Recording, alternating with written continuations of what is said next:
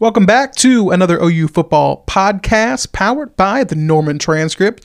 My name is Joe Bettner, and joining me today is a man who does not have quite the memory of Lincoln Riley, but it's up there. I'm joined by Tyler Palmatier. How are you, Tyler? That is true. It's incredible. It is incredible. I just watched the Butt Sprain teaser this morning before recording this podcast. It is insane, that guy's memory. Yeah, it is. I don't care what you do. If he obviously eats, sleeps, and breathes his job, but I a lot of times do the same. And there are things about this job that are just very fly by the seat of your pants. You don't remember. You kind of pick up every day. Take it one day at a time. Well, I mean, I don't have a great file cabinet of all the things I've done at work. I try and stay organized, but I don't have a file cabinet of all those things in my head, and years and dates escape me. But the things he can remember, it's pretty amazing. I don't know if he does that in all walks of life. Like if he has this memory with everything. He claims he doesn't. He has said it's mainly just football, but he could just be downplaying it. I was going to say, I wonder if like Caitlin Riley has ever won an argument with Lincoln, because I feel like he could pull out of that filing cabinet in his mind, just like, actually, this is what you said. I remember. I would just, if I were her in that situation, I would just say, don't gaslight me, Lincoln. Take it easy. Take it easy on me today. I'd pull the gaslight card. Yeah. I don't know. It's incredible. Luckily, I don't have anybody with that kind of memory in my life that can just rattle off those. Yeah. Well, this is not why we're here today, to talk about Lincoln Riley's brain. Although it should, if there was a sports science... Or potential tiffs he has with Caitlin Riley. There's not... Well, he did bring up a interesting tidbit during his Monday press conference. Oh, the girlfriend thing? Yeah. Yeah, that was pretty funny. So, I don't know. But we are not here today to talk about Lincoln Riley's brain, although... A sports science about Lincoln Riley's brain, I don't feel like they ever do it on coaches or anything like that, but sign me up for that. Are they still doing that? Probably not, now that I mentioned it. That probably aged me a little bit. Wow. I'm so washed. Yeah, I just couldn't. I don't watch a whole lot of ESPN anymore, not trying to make a statement or like a stance on that. I just pulled the plug on cable a long time ago, and I don't know what goes on there anymore. Like when I turn on the TV when I'm at somebody's place and there's a commercial on, like even the advertising world, I realize has passed me by. I'm like, wow, kind of amazed where ads are going, because I don't even know what current ad. You have to find them on social media. I know that KFC has that Rudy campaign with it's weird. Old Sean what's his Astin. name? Yeah, and you don't like that? I thought the first time I saw it, I thought it was pretty funny. I think they're getting a little bit out there. I think it's more so KFC as a whole, their whole rebrand, I guess, around the Colonel, because they had Reba doing it, Reba McEntire, Oklahoma's own, doing it for a little bit, and then they've had a little bit of everybody. Norm Macdonald, that's kind of their thing. They're bringing in new people. It's not just one guy anymore, right? Which is fine. I'm not a big KFC person to begin with. I think KFC's. With all the chicken competition out there now, there's a lot. You got to bring a good chicken. You got to bring a good bird to the table in the chicken restaurant industry these days, because everybody's bringing it. Zaxby's and Cane's are basically. You may not like this, but I mean, what is the difference between Zaxby's and Cane's? It's like CVS and Walgreens. As a former Raising Cane's employee, oh, that's right. You have made the sauce. I've not made the sauce. Only managers are allowed to make the sauce. Oh, damn. Which honestly sounds like something that a entry-level employee should be doing, not the manager, but they want to keep the sauce recipe secret. So they only allow managers, the people they trust the most, to handle such matters. Anyway. Let me ask you one thing before we move on from this. God, people are just tuned out, but continue. I used to work at Jason's Deli. Oh. And Monday at the presser, who else but Jason's Deli catered? Nice. And one of the jobs at Jason's Deli used to be individually rolling the pickles into plastic bags. After we were done catering, like I was a caterer, driver, delivery driver, whatever. After we were done, we had to roll hundreds of these pickles. Now they're individually vacuum sealed, wrapped. They come ready to go. I was one of the last to roll. Does that upset you? No, I mean, it's actually gives me a lot of pride That you were a part of that institution for so long? that I was one of the last to roll, Joe. Anyways, let's move on. Let's move on to OU football. Well, anyway, Tyler, Oklahoma's taking on Kansas State this weekend, and I know it's not a great game. It's not the sexiest of matchups. I don't feel like anytime OU plays Kansas State, it's a sexy matchup. Go 2 on. years ago, though, Oklahoma rolled into Manhattan, swinging that sword, Baker Mayfield, and they nearly get upset by the Wildcats, coming away with a 42-35 win. And that was quite the game that I think probably maybe some people suppressed, but that was a fun game as far as a Rodney Anderson moment. He had that really weird run at the last second where he went backwards for about 5 or 10 yards. I can't remember. Like it felt significant. It's amazing. It was an amazing run. And then he gets around the Kansas State defense to tightrope the sideline, gets into the end zone. George Stoya is in clear camera view. Rodney runs right up to him, doesn't dap him up or anything. Dimitri Flowers, I think, ran into Bob Brusbillo. Yeah, Bob still wants an apology. But If you're out there, Flowers. This is a place, though, where I think weird things can happen. It hasn't happened so much to OU recently as far as actually losing the game. The last time they lost to Kansas State was actually in Norman, and it was in 2012. So it's been a bit since Kansas State has pulled one. But the new... Haven't won. Kansas State hadn't beaten OU in Manhattan since 1996. That blows my mind. It's been a bit. But a new coach, Chris Kleiman. New era for the Wildcats. And we don't have to get too in depth about this whole thing, but I do. I think it's a cool game because I know that stadium's going to be full. And they've got some interesting traditions. Well, it's nothing else. It's just loud. OU hasn't played a neutral site or a true road game this year that's been legitimately threatening. Yeah, this is the first time they're going to go in there, and they're not going to have half of the Cotton Bowl on their side this time. And Kansas State through 6 games, I think. What's their I'm gonna have to change that in a story. Through 6 games, they're 5th in the country in pass defense. So it's not like, and I'm legitimately interested to see what Chris Kleiman does offensively, because they haven't been just like a straight up. They're not a spread team. They still do some power run. I'm legitimately interested to see what they'll do. I think they'll try and, as opponents have done, shorten the game. But like, how do they do it?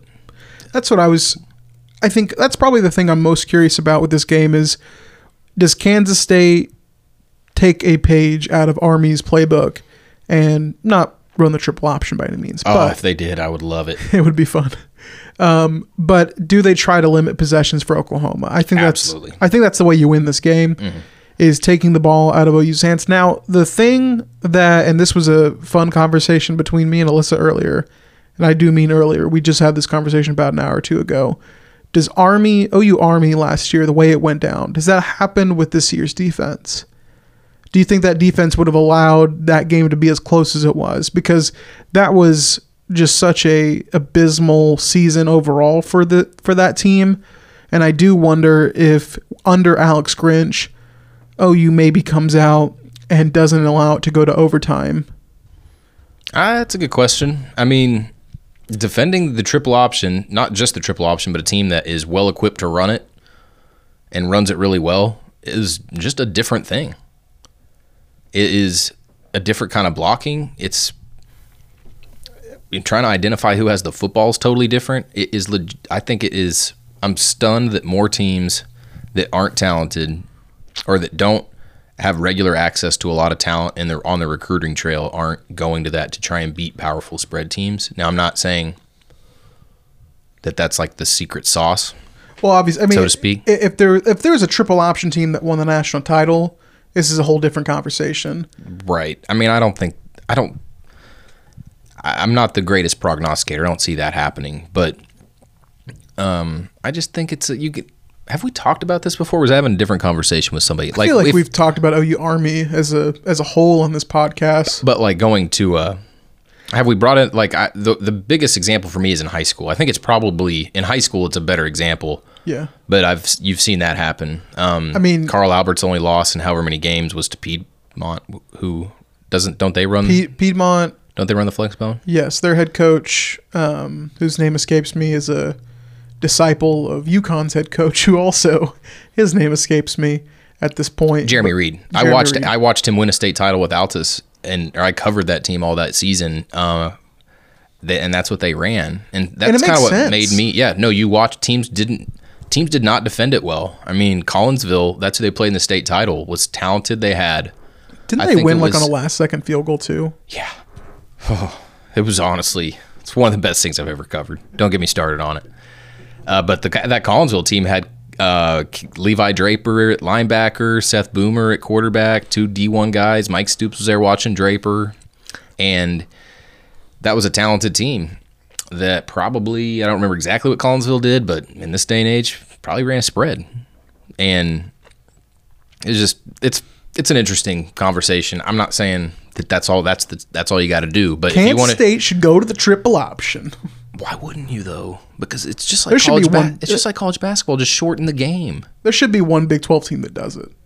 Just bleed the clock. Keep it low scoring. Like why if you can't shoot threes, why are you going to give Steph Curry and Klay Thompson more possessions? You want to limit their possessions. It's not, it's really just not overly complicated. But that's a good point. Could this OU defense have limited that with a few more stops? I have to think they would have gotten a few more stops, but I don't know that it's totally that simple either because it's a different kind of thing to defend. Probably not, but I mean, I do think it doesn't go to overtime. No, I mean, I think they get more stops, no doubt, because they are obviously so much better.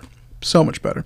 But this game this weekend, I mean, Kansas State, I do want to give them credit because Kleiman, I think, is kind of honed in on the brand of Kansas State football, and there hasn't been much aesthetically difference between him and the Bill Snyder era. A lot of what they do is kind of the same. I mean, they've got a physical football team that can run the ball, as you mentioned. And defensively, I mean, they haven't played the best of competition so far. They played Mississippi State, who's turned out to not be, I mean, they're a very average, maybe even below average SEC team. And they've beaten TCU, who TCU is not great either. But lost to Oklahoma State, which is having its own struggles. But I say all this because their defensive numbers look really good right now. I think those probably get exposed a little bit this weekend. And part of that, is, I don't want to take away credit from Kansas State because I think as much as their defensive numbers look good, you could make the same case for Oklahoma's defense that they haven't played the best of competition.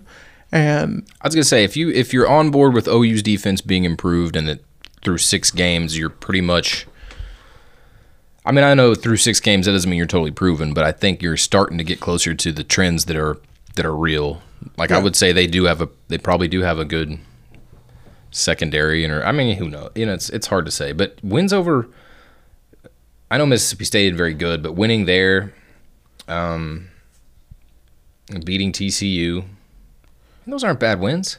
They're not. They're not great. Yeah, they're not great. I mean, it's an interesting true road test for OU, which I think is really, they've been to UCLA, which was like awful. Not a good atmosphere, not even remotely intimidating. They had arguably more fans there than UCLA. The Texas game is a great atmosphere, and you can get rattled in it. But you also have about, 40,000 fans of your own, or it's is like it 50,000? I think that is it. Cotton Bowl is sneaky big. I forget about the capacity, but point being, it's just a great neutral site and best one in college football, hands down. I believe so. I mean, there's really, in terms of neutral site games, who else is playing at the Texas State Fair at a rinky-dink 100,000 seat stadium that probably has no business hosting this game? Bleacher seating. It's not the best. But I do think that Oklahoma can go into this game, and maybe it does play out a little bit like OU Texas did, as where Oklahoma gets kind of challenged offensively, where this Kansas State defense can limit them to not score 50. And I don't even know what I picked. Like, I can't remember. But I would not be shocked if OU doesn't cover. I wouldn't be shocked if Kansas State keeps it a little bit close, and that's just terms of time of possession, which if you look at the Kansas State game notes, that's one of the things, their highlights, their positives, is that Kansas State's been very good at controlling the clock. I think they average 34 minutes of possession a game, which very few mistakes, just like all the, just classic Kansas State. You pointed that out in what you wrote this morning. Just not going to turn it over. You're good. You've got to go in, and they're just not going to beat themselves. OU's probably not going to. I think it would be a great thing for OU's defense if they could come out of this game with a turnover or two. I don't really see their drought of turnovers ending in Manhattan. And if it does, it does. But I don't think that if you cannot score on offense, if you're OU and you can't score on offense, you better hope the defense steps up, because I don't think Kansas State's going to give it back to you. I mean, it's just going to be really difficult in this game to come away and not capitalize on your opportunities. And I do think it's probably good that Oklahoma, coming out of that Texas game, had somewhat of a confidence booster in West Virginia. And I know we mentioned this on the postgame podcast, the fact that they have been able to come out of some of these games and limit teams to 2 touchdowns, which is just, it makes the score look so much infinitely better when it's held to, like there's a 1 in front of that number instead of like giving up 20 points or 21 points. It just looks a lot better. But I do wonder how much that game against West Virginia is a confidence booster for them, as far as going into this game knowing that, hey, we're Oklahoma. This is an inferior team. And, these guys talking about their goals and whatnot. It sounds like, you hear this a lot, and it's how much stock you want to put into it. That's your decision. But just it does get a sense from Jalen Hurts. I don't question his, satisfaction level, which is really low. I don't think he's going to go into a game sleepwalking through it by any means. But does that still seep into the rest of the team? Do the other players think that way? And I think that's the big question OU has to answer itself very early Saturday morning. I think it does. I'm just putting that out there based on just watching them play, listening to him talk. I really think his whole tunnel vision thing does bleed into everybody else. And they seem like a really focused team. And that's not a bad thing. Like, no, there isn't a whole lot of fun being had at the podium, but the trade-off perhaps is like, this is just a team that's really serious, really focused. And it's not just the way they talk. It's like, when you look at the results, they're blowing the teams out they should. The way that the defensive turnaround's crazy, and they're just taking care of teams the way that Vegas thinks they will. And they're doing it with a lot of different faces, and they're not doing it with just one guy, because I think last year you probably could point to a handful of players that if this guy does well, then they're good. If that guy doesn't do well, Kyler Murray. But if he doesn't do well, OU's in a lot of trouble. And it kind of brings us into a conversation about depth for Oklahoma. John Michael Terry, injury update on him, out for the season. Mm-hmm. Is that correct? Yeah. It's a terrible deal for John Michael Terry, who's finally in that role that I think a lot of people have been hearing about for a few years now, that he could be a player, and he's finally gotten his chance to be on the field and to have it end. But I'm curious what you think of just how that affects this OU defense, and is the depth there to not see much of a drop off, because I think he's had a really good season. He has. There'll be an effect somewhere. You lose a little bit of depth, but it's not going to be as bad as it would have been last year, where it seemed like anything they lost, they were just scrambling. But to have Nick Benito come in, he's played well too.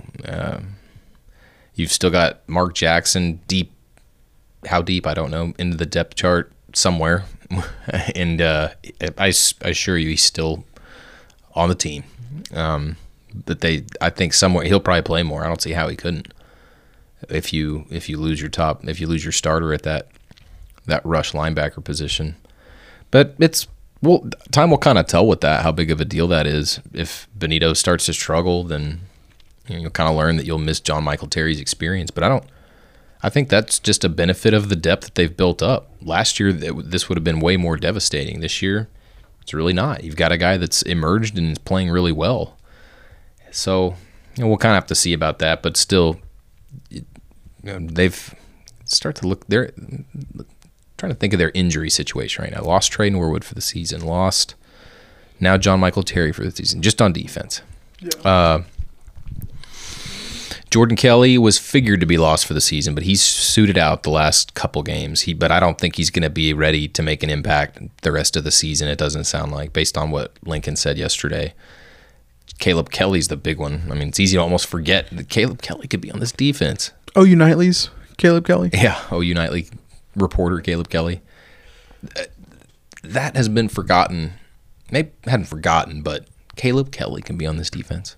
I'm not to say he's like Brian Bosworth, but he adds a lot of talent. One of your most experienced. Yeah, go ahead. I was going to say, if this is what Alex Grinch can do with some of these guys, and I mean, maybe the intersection of Alex Grinch and his arrival to OU, plus the experience that some of these guys have gotten, maybe it would be where these players are still producing at this level, regardless if Grinch was there.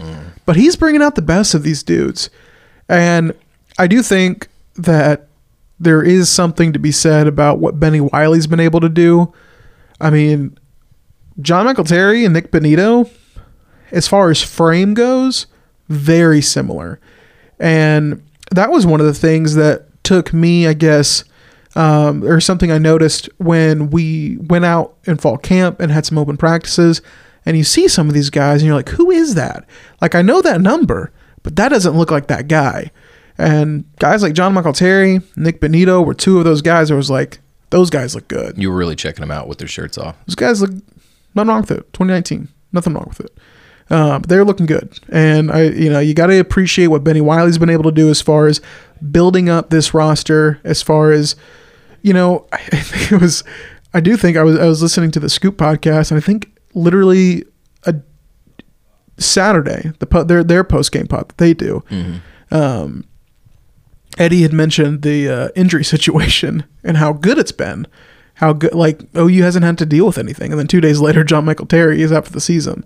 But I do think that overall it's still a good point to make that I think Benny Wiley and this staff has done a really good job of managing this team. And you see it a little bit with Grant Calcaterra. They're not taking any risks with him, and they don't need to. They're not playing, a gauntlet of a schedule, which we'll get into as far as their 2020 schedule.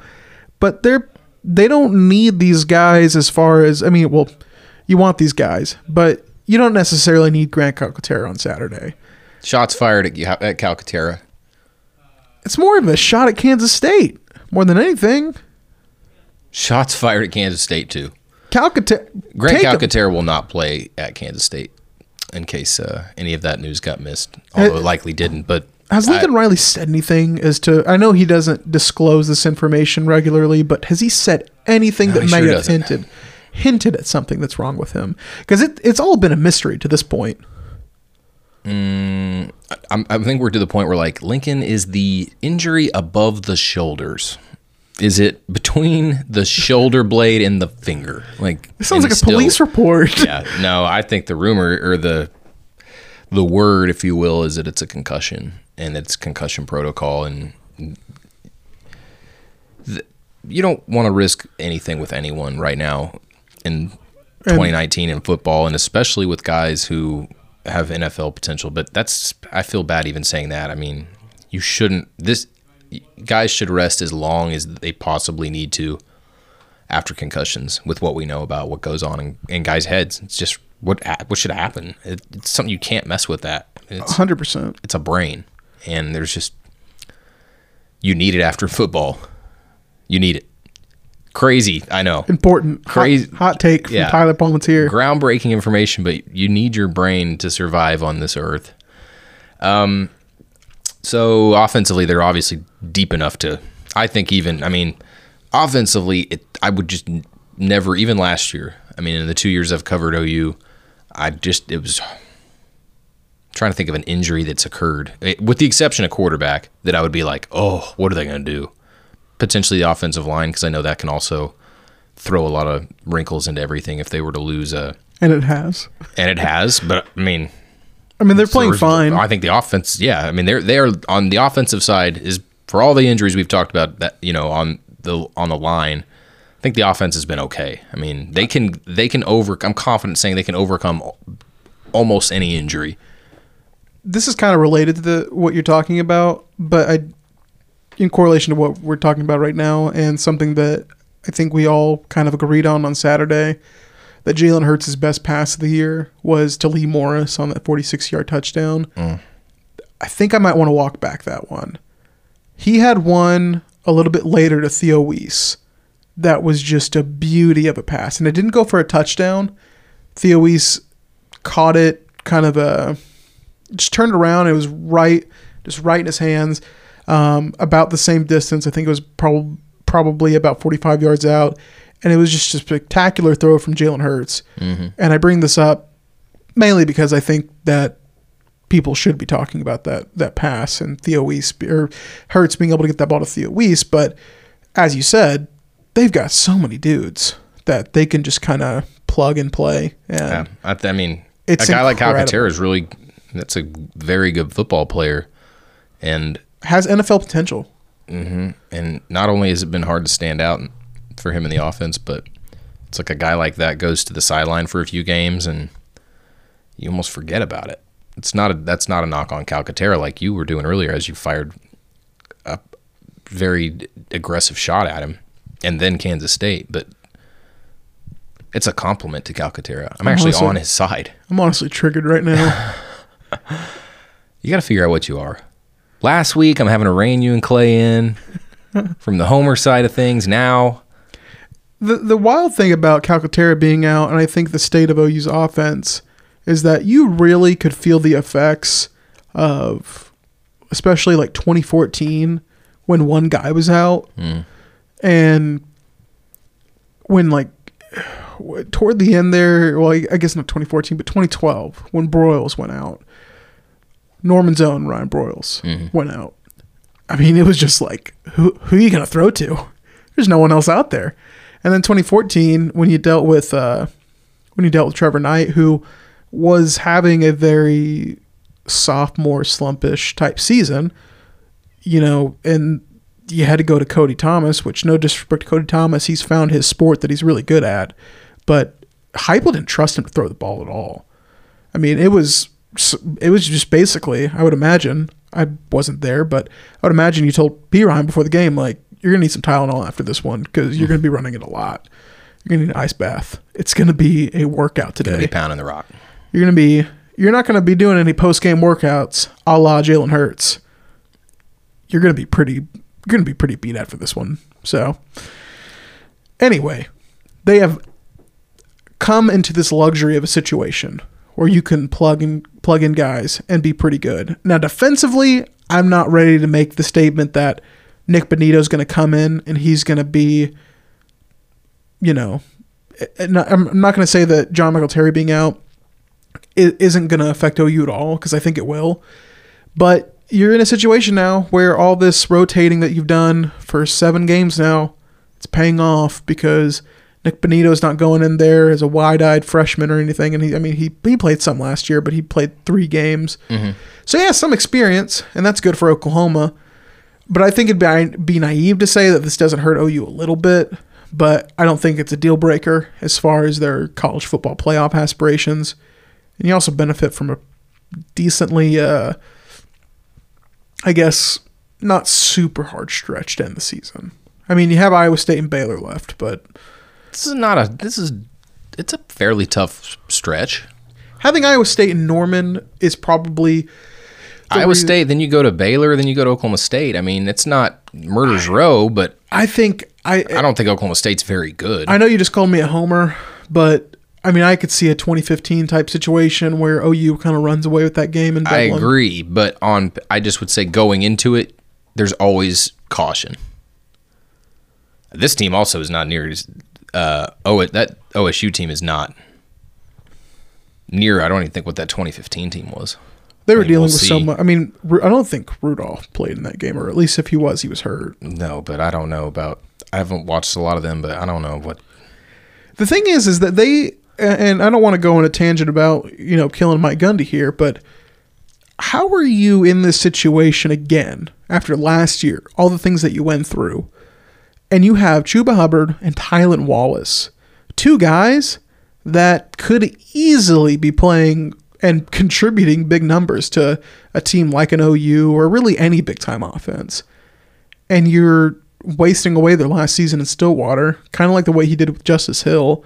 Justice Hill was a guy that I was going into the I guess it would have been last year, yeah, that I was just like, man, Justice Hill, he's going to be a problem. He could be Big 12 Offensive Player of the Year if everything pans out for him. And injuries kind of derailed that a little bit, but at the same time, you have one of the best running backs in school history here. And it feels like these wasted opportunities. And the thing, I guess... I'm going to have to plead ignorance because I don't watch them enough. I don't know what they're doing. So it's hard for me to really hammer on that. It's more to me on the quarterback position because you had a year to redshirt Spencer Sanders, and you could have played him in up to 4 games.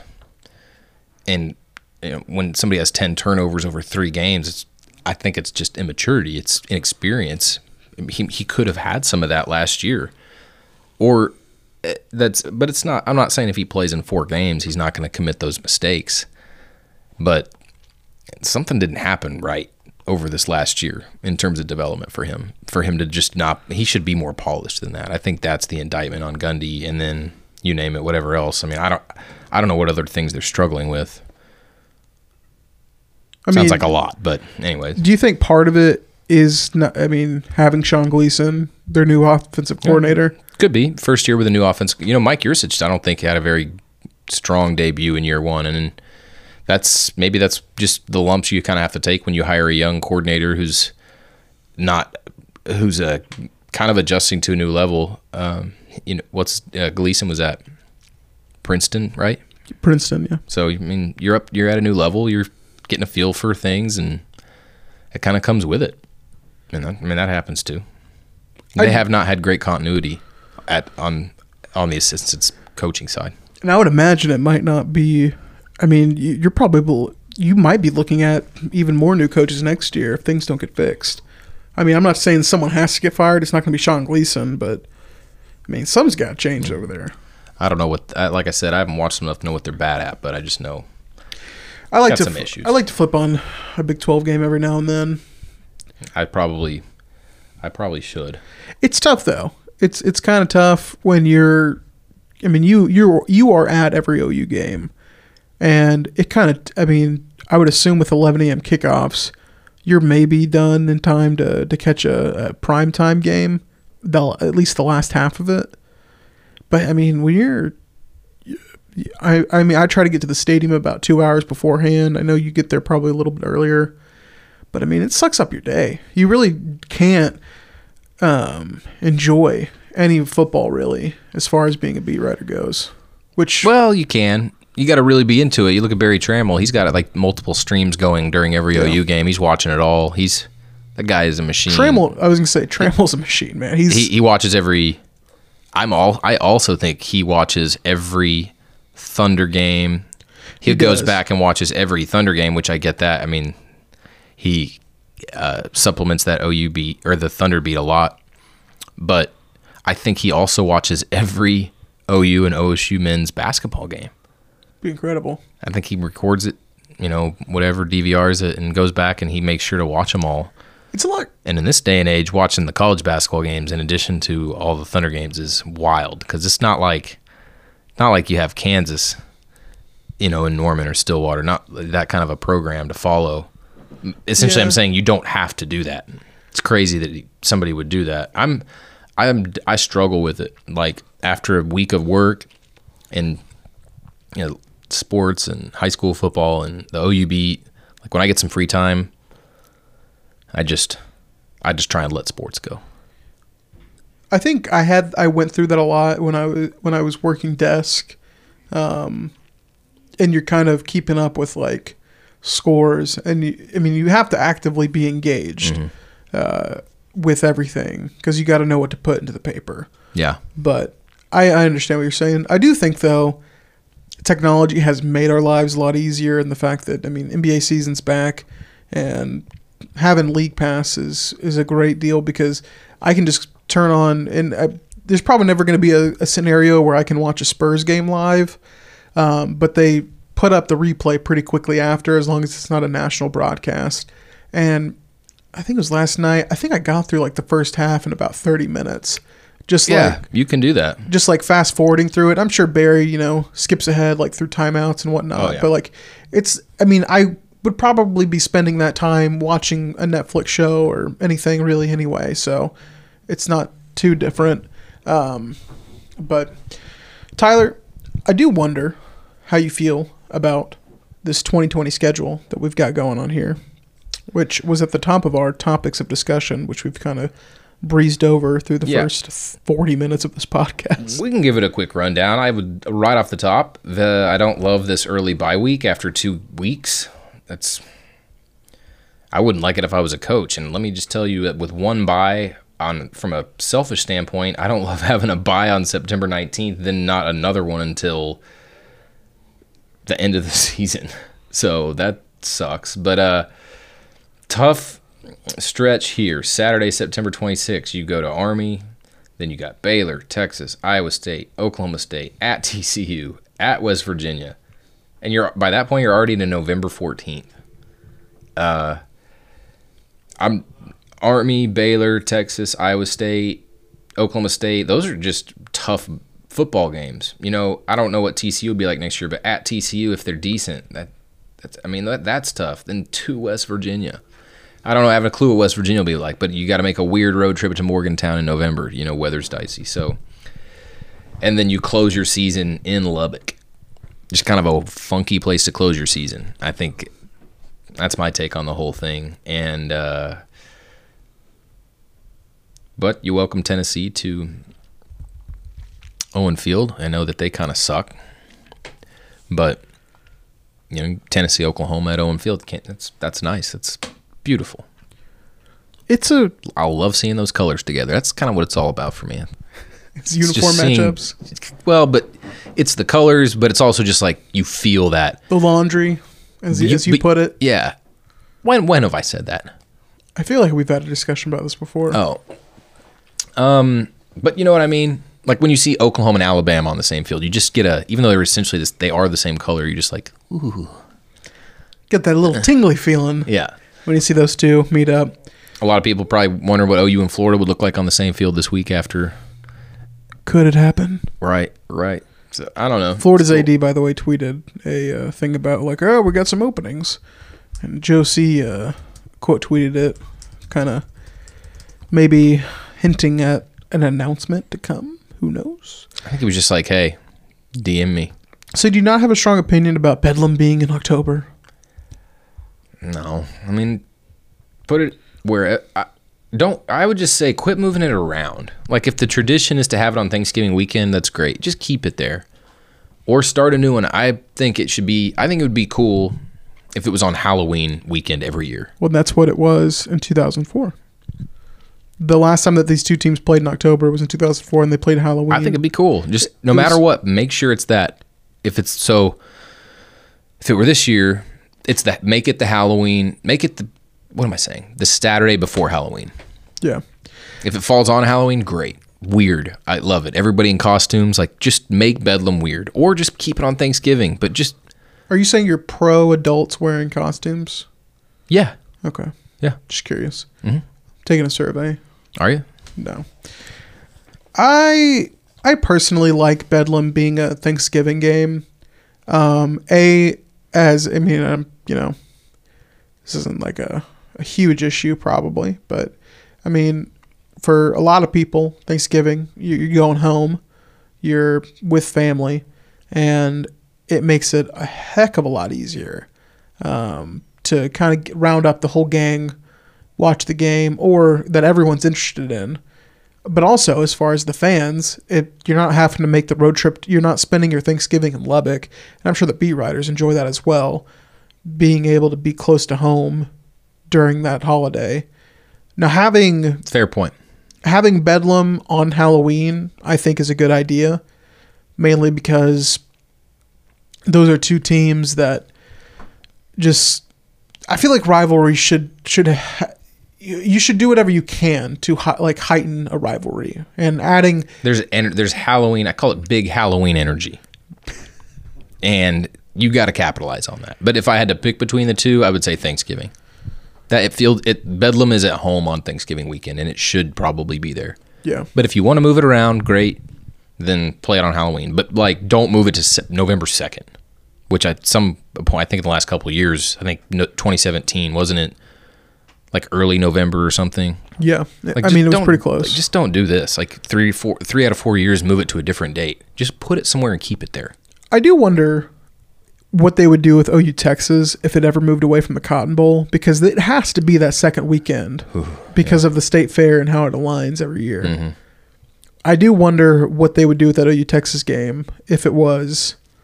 I mean, the other thing about Bedlam, it's so much fun to have it at the end of the season because everyone else is playing a rivalry game. Mm-hmm. I personally, if I was calling the shots, I would put Bedlam on Black Friday night game every year. Ooh, that would be spicy. OU West Virginia last year, primetime Black Friday, that was beautiful. Those are cool games. And then you can enjoy your Saturday watching Alabama Auburn. I agree. Insert other games that happen that weekend that I probably will have interest in, but I can't think of off the top of my head.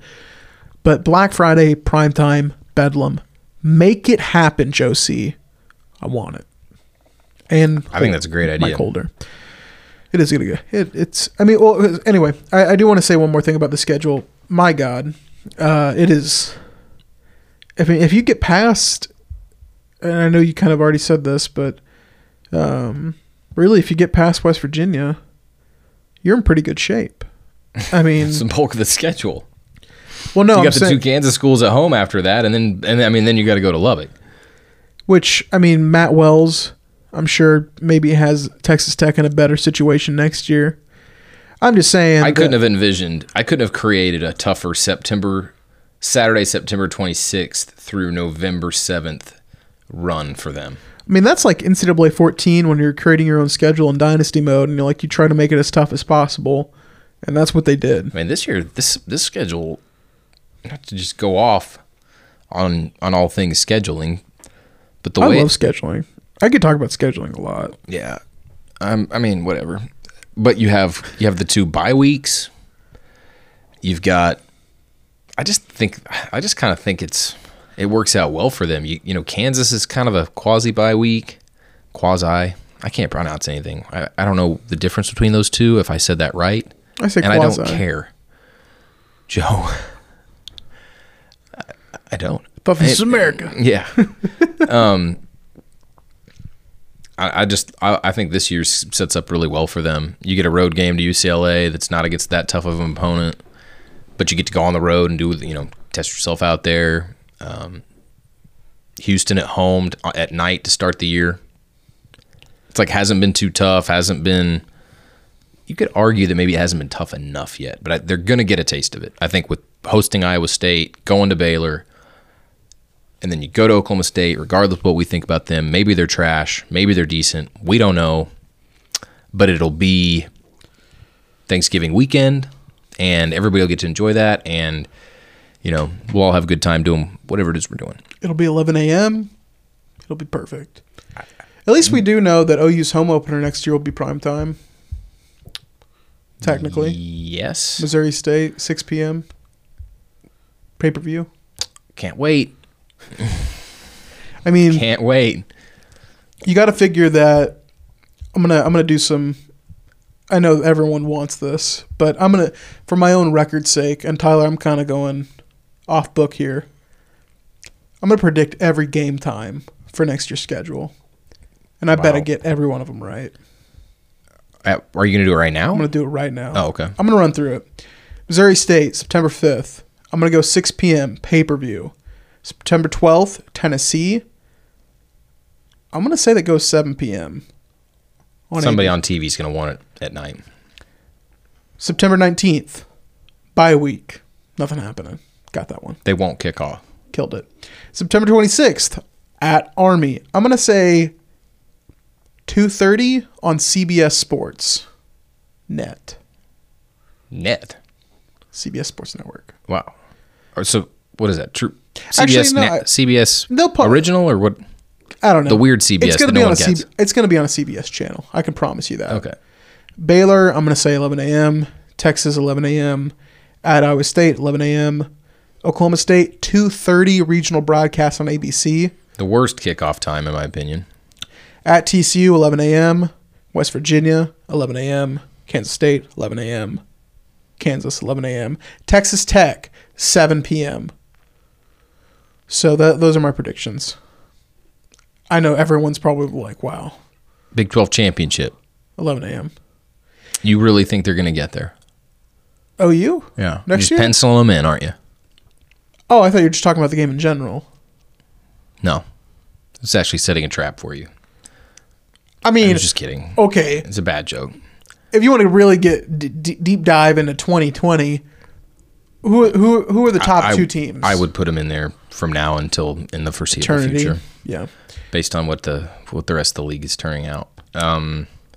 Will the Schooner be back by next year? We don't know. Do you think OU's going to kill the Schooner? Well, they're not going to kill the Schooner. No, I'm saying. Are you talking about the? Oh, yeah, they'll have a Schooner. No, running riding around. Yeah. Oh, yeah, it's coming back. That's confirmed. Do you think Kenny Mossman said that they're going to bring back a new one? They hope by the rebuilt one by they hope the spring game. So you don't think this is trying to like ease into a new era of OU football where they don't have a Schooner? Not from what I've been told. They will rebuild. We shall rebuild. Would OU consider a new mode of transportation post-touchdown celebration tradition? What would it be? A Sooner tractor. Just plowing through the field. And they play She Thinks My Tractor's Sexy by Kenny Chesney over the loudspeaker. You read my mind. That sounds like an Iowa State thing. It would be great. No, Schooner will be back. Could you do a flyover every time you score a touchdown? Would that be... I feel like that would not be good for the air. No, that sounds pretty pricey based on what I know about jet fuel. Spend it. I think... Break out the checkbook, Joe. Somebody suggested on Twitter this week that they need to redesign the Schooner. Or it should be they steel. were embarrassed. It should be an all-metal Schooner.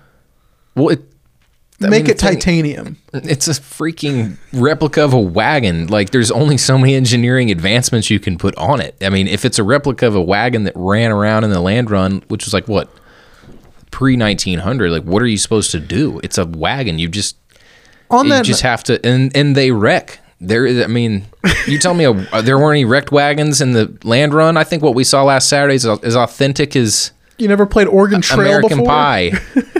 You never seen Far and Away? Do you think that in 2019 they could rebuild this Schooner a lot quicker than they're giving themselves credit for? Like you're saying, should they rush to get a new one rebuilt? I'm not saying rushed. I'm saying, do you think that it is feasible they could put a well-constructed Schooner together by the last home game, is what I'm saying. I don't know who builds these things. That's another great question. Do you go to like an Amish farm in Kansas and are those the people who are building this? Are you building it in-house? I would, if the Amish are, actually they don't deal, I'm still not sure if the Amish deal in commercial and non-commercial things, because what I know about them, which is very, very little, is that they don't deal in money. Like they live in a community and they aren't business people. For instance, they probably don't have shares in Facebook. They build their stuff. They don't collect or exchange money. I could be wrong, but also sometimes you're like, you see advertisements for like Amish built something. Have you seen those? Or like authentic Amish sweater? I don't know what I'm talking about, but I'm just saying, like, could the Amish build the Schooner? Okay, no idea. I think they could. I think to kind of mend those relations with the Amish community. Amish made wall mop for $60. I'm looking at this from layman's.com. Amish country popcorn sampler. Give it to me. Give it to me. Pennsylvania Amish rocker. Are you surprised that OU has not monetized the Schooner? Like sold it off piece by piece? No.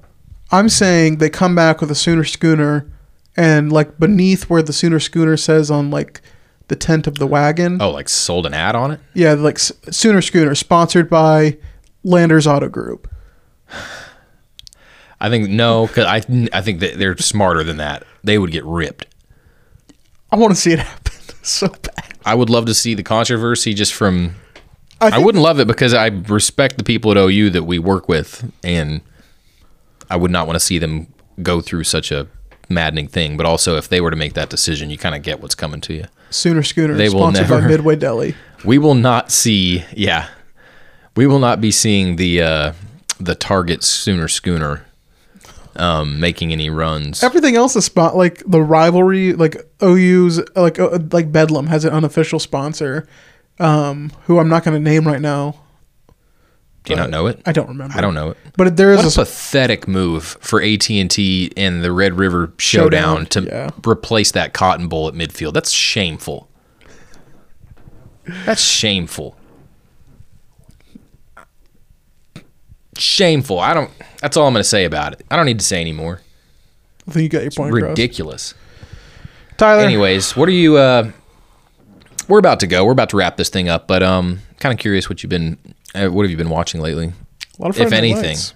A lot of Friday Night Lights. How's the podcast? Is that because you have a Friday Night Lights podcast? That is correct. I do. Tailor-made a Friday Night Lights podcast. How do you guys organize your shows? Or do you go in and I'm going to be honest, I haven't listened yet, but I've been wanting to. That's fair. Do you dissect per episode?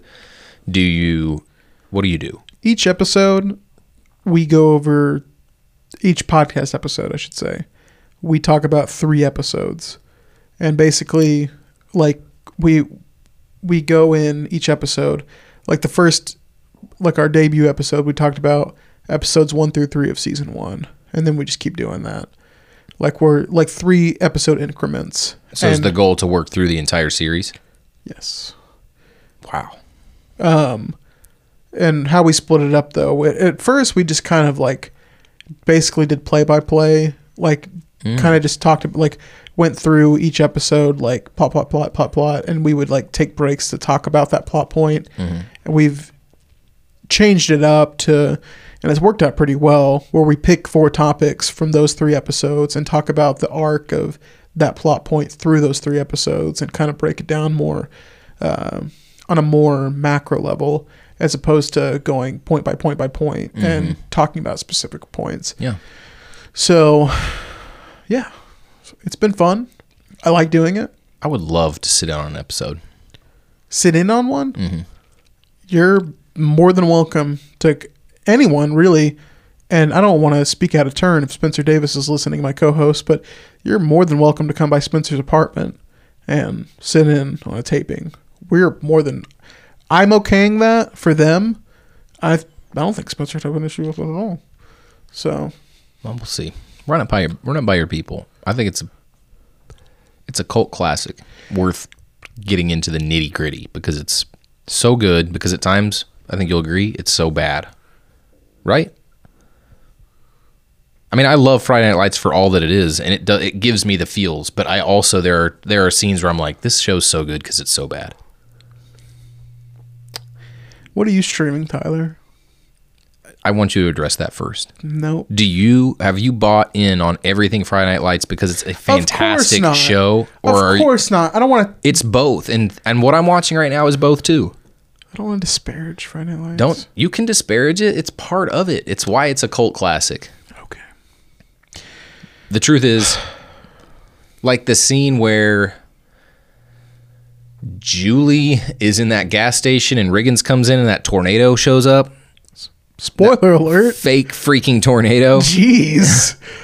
Just spoiling the biggest plot point. Oh, yeah. That was during the writer's strike, by the way. That's Yeah. why those episodes were so... If season 2 should not be a reason to dislike the show. No, I think it's a reason to like the show because it's remarkably still its own, like, you can still like it, but still, this is what I'm talking about. It's so bad that it's good. That tornado coming in, like Riggins Shielding shelters somebody from Julie. a tornado. He shields Julie from disaster. They don't know what they did. They made it so good by screwing up so bad. I'm watching Twin Peaks.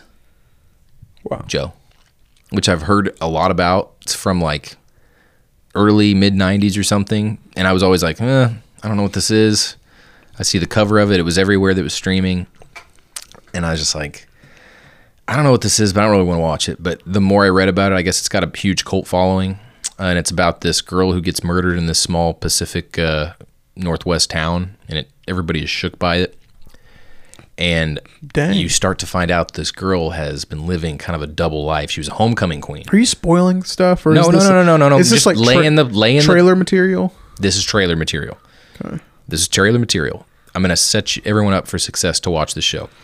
It's super dark, and you know the homecoming queen is murdered, but you start to find out there are layers to her life that no one really knew, and all the layers start to unfold, and it turns out that everyone in town has this little secret story of their own that you find out about. And there's all this dark stuff going on and kind of corny stuff, corny 90s. They haven't figured out this show is way ahead of its time. This is seriously like a Stranger Things before Stranger Things happened. This is an old show? Yeah. And I feel like I see people like, tweeting about it a lot. It has this cult following and that has kept it relevant. But if you watch it now, it was way ahead of its time as far as the slow burn. The pilot is an hour and a half long, and it's all one day. Jesus. And a lot. So there's all this dark stuff happening, but then at the same time, there's like little shots of humor in it. And it's if you're a TV watcher, I mean, I could see somebody being like, "This is stupid. I don't want to watch it." But I could also see like if you're really into TV, which I'm not really. I mean, I can't. I just. Is there anything you like? Yeah. You hate TV. I don't hate TV. I just can't. You hate sports. I literally do sports every day. And then when you're done with it, you're just like, I don't want any more sports. Just doesn't sound like someone who loves it. I mean, I do. If I didn't, I'd have to be out. Gotta get out the game. Yeah. What's the straw that breaks the camel's back as far as this is the day I quit being a sports writer? Do you have a criteria for that? What do you mean? Like what's an event that would convince you I can't do this anymore? I got to give it up. I got to hang up the pen. I got to hang up the laptop. I mean, is there an event? Well, it's a good question. I mean, I don't know what we're talking about. Like, it depends on how much the platforms have changed. I mean, newspapers aren't going to be producing the way they do for a while. When newspapers go digital and you worked at a newspaper, it's potential that you could get a pay cut. And I think there's spots, depending on where you're at, if you couldn't afford to take a pay cut based on where people are at. I thought you were going to take it. Well, that was a deep question. It's got a lot of layers to it, speaking of layers. It was a loaded question. I mean, I was going to make the joke that if like Christy walked in here right now and was like, hey, you're not going to games anymore. I need you to write 50-page slideshows of I need one every day. Well, I would quit in that situation. Yeah. That would push me out. I mean, if we went to that, but that's not realistic. Could be. I mean, what's happening is eventually newspapers will not have a print product anymore. Damn. And you heard it here first, people. There will be just a digital product. And it's going to be really hard for those companies to keep, as far as keeping everybody's salaries up. Like, how are they going to do that? We don't know. And we're not here to discuss that because it is a deep, dark conversation for two people who are literally in a brick and mortar newspaper newsroom right now with the printing press not 50 yards away from us. Roaring, I should say, by the way. We print a lot of newspapers here at the Transcript, and it's part of our revenue, so I don't want that to stop anytime soon. But I'm just saying, it's coming eventually, and it's going to be interesting to watch everybody get ready for it. You know how Joe's looking at me right now like I'm talking about death and destruction. I kind of am, but like, you know this how I is feel right now? real talk. I mean, everyone needs to be woke. You know how I feel right now? Well, you're not an Office guy, are you? The Office? Yes. You even know me? Well, you slander the later seasons so much. Well, because that's a real take. Have you seen them, though? I've seen enough to know I don't want to see anymore. I don't know if you've gotten to this part The show ended when Michael Scott got on that airplane. Everything else is a bad epilogue. Well, even the last episode isn't even that good. This might be a niche. Okay, you're just talking gibberish at this point. I feel right now like the entire Office did when Robert California gave his speech on Halloween. Basically just saying all of these things that he knows are attacking their insecurities, and they just walk away coming from it just dead inside. That's how I feel right now. You're my Robert California. I mean, only you control your emotions and your feelings. I've done nothing. Wow. Tyler, this has been an enthralling dialogue. Very fitting that this is almost... Well, we'll have one more podcast before Halloween. But I'm sure this scared the crap out of a lot of people. Frankly, kind of scared myself, but... That's how good Tyler is. All right. Well, Tyler, it was good talking to you, buddy. As always, Joe, great talking with you. Have fun in Manhattan. Okay.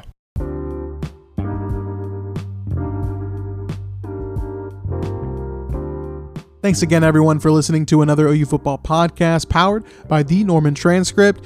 Another OU Football podcast is available on all major podcast platforms, so whether you're listening on Stitcher, Google Play, Spotify, or Apple Podcasts, you should be able to find us. If you do use Apple, we'd appreciate it if you left us a 5-star rating and a review. It helps us tremendously and gets the word out about the show. Thank you once again for making us a part of your day, and we'll hope you'll tune in again for the next episode. On behalf of the Transcript Sports staff, my name is Joe Bettner, and we will catch you next time.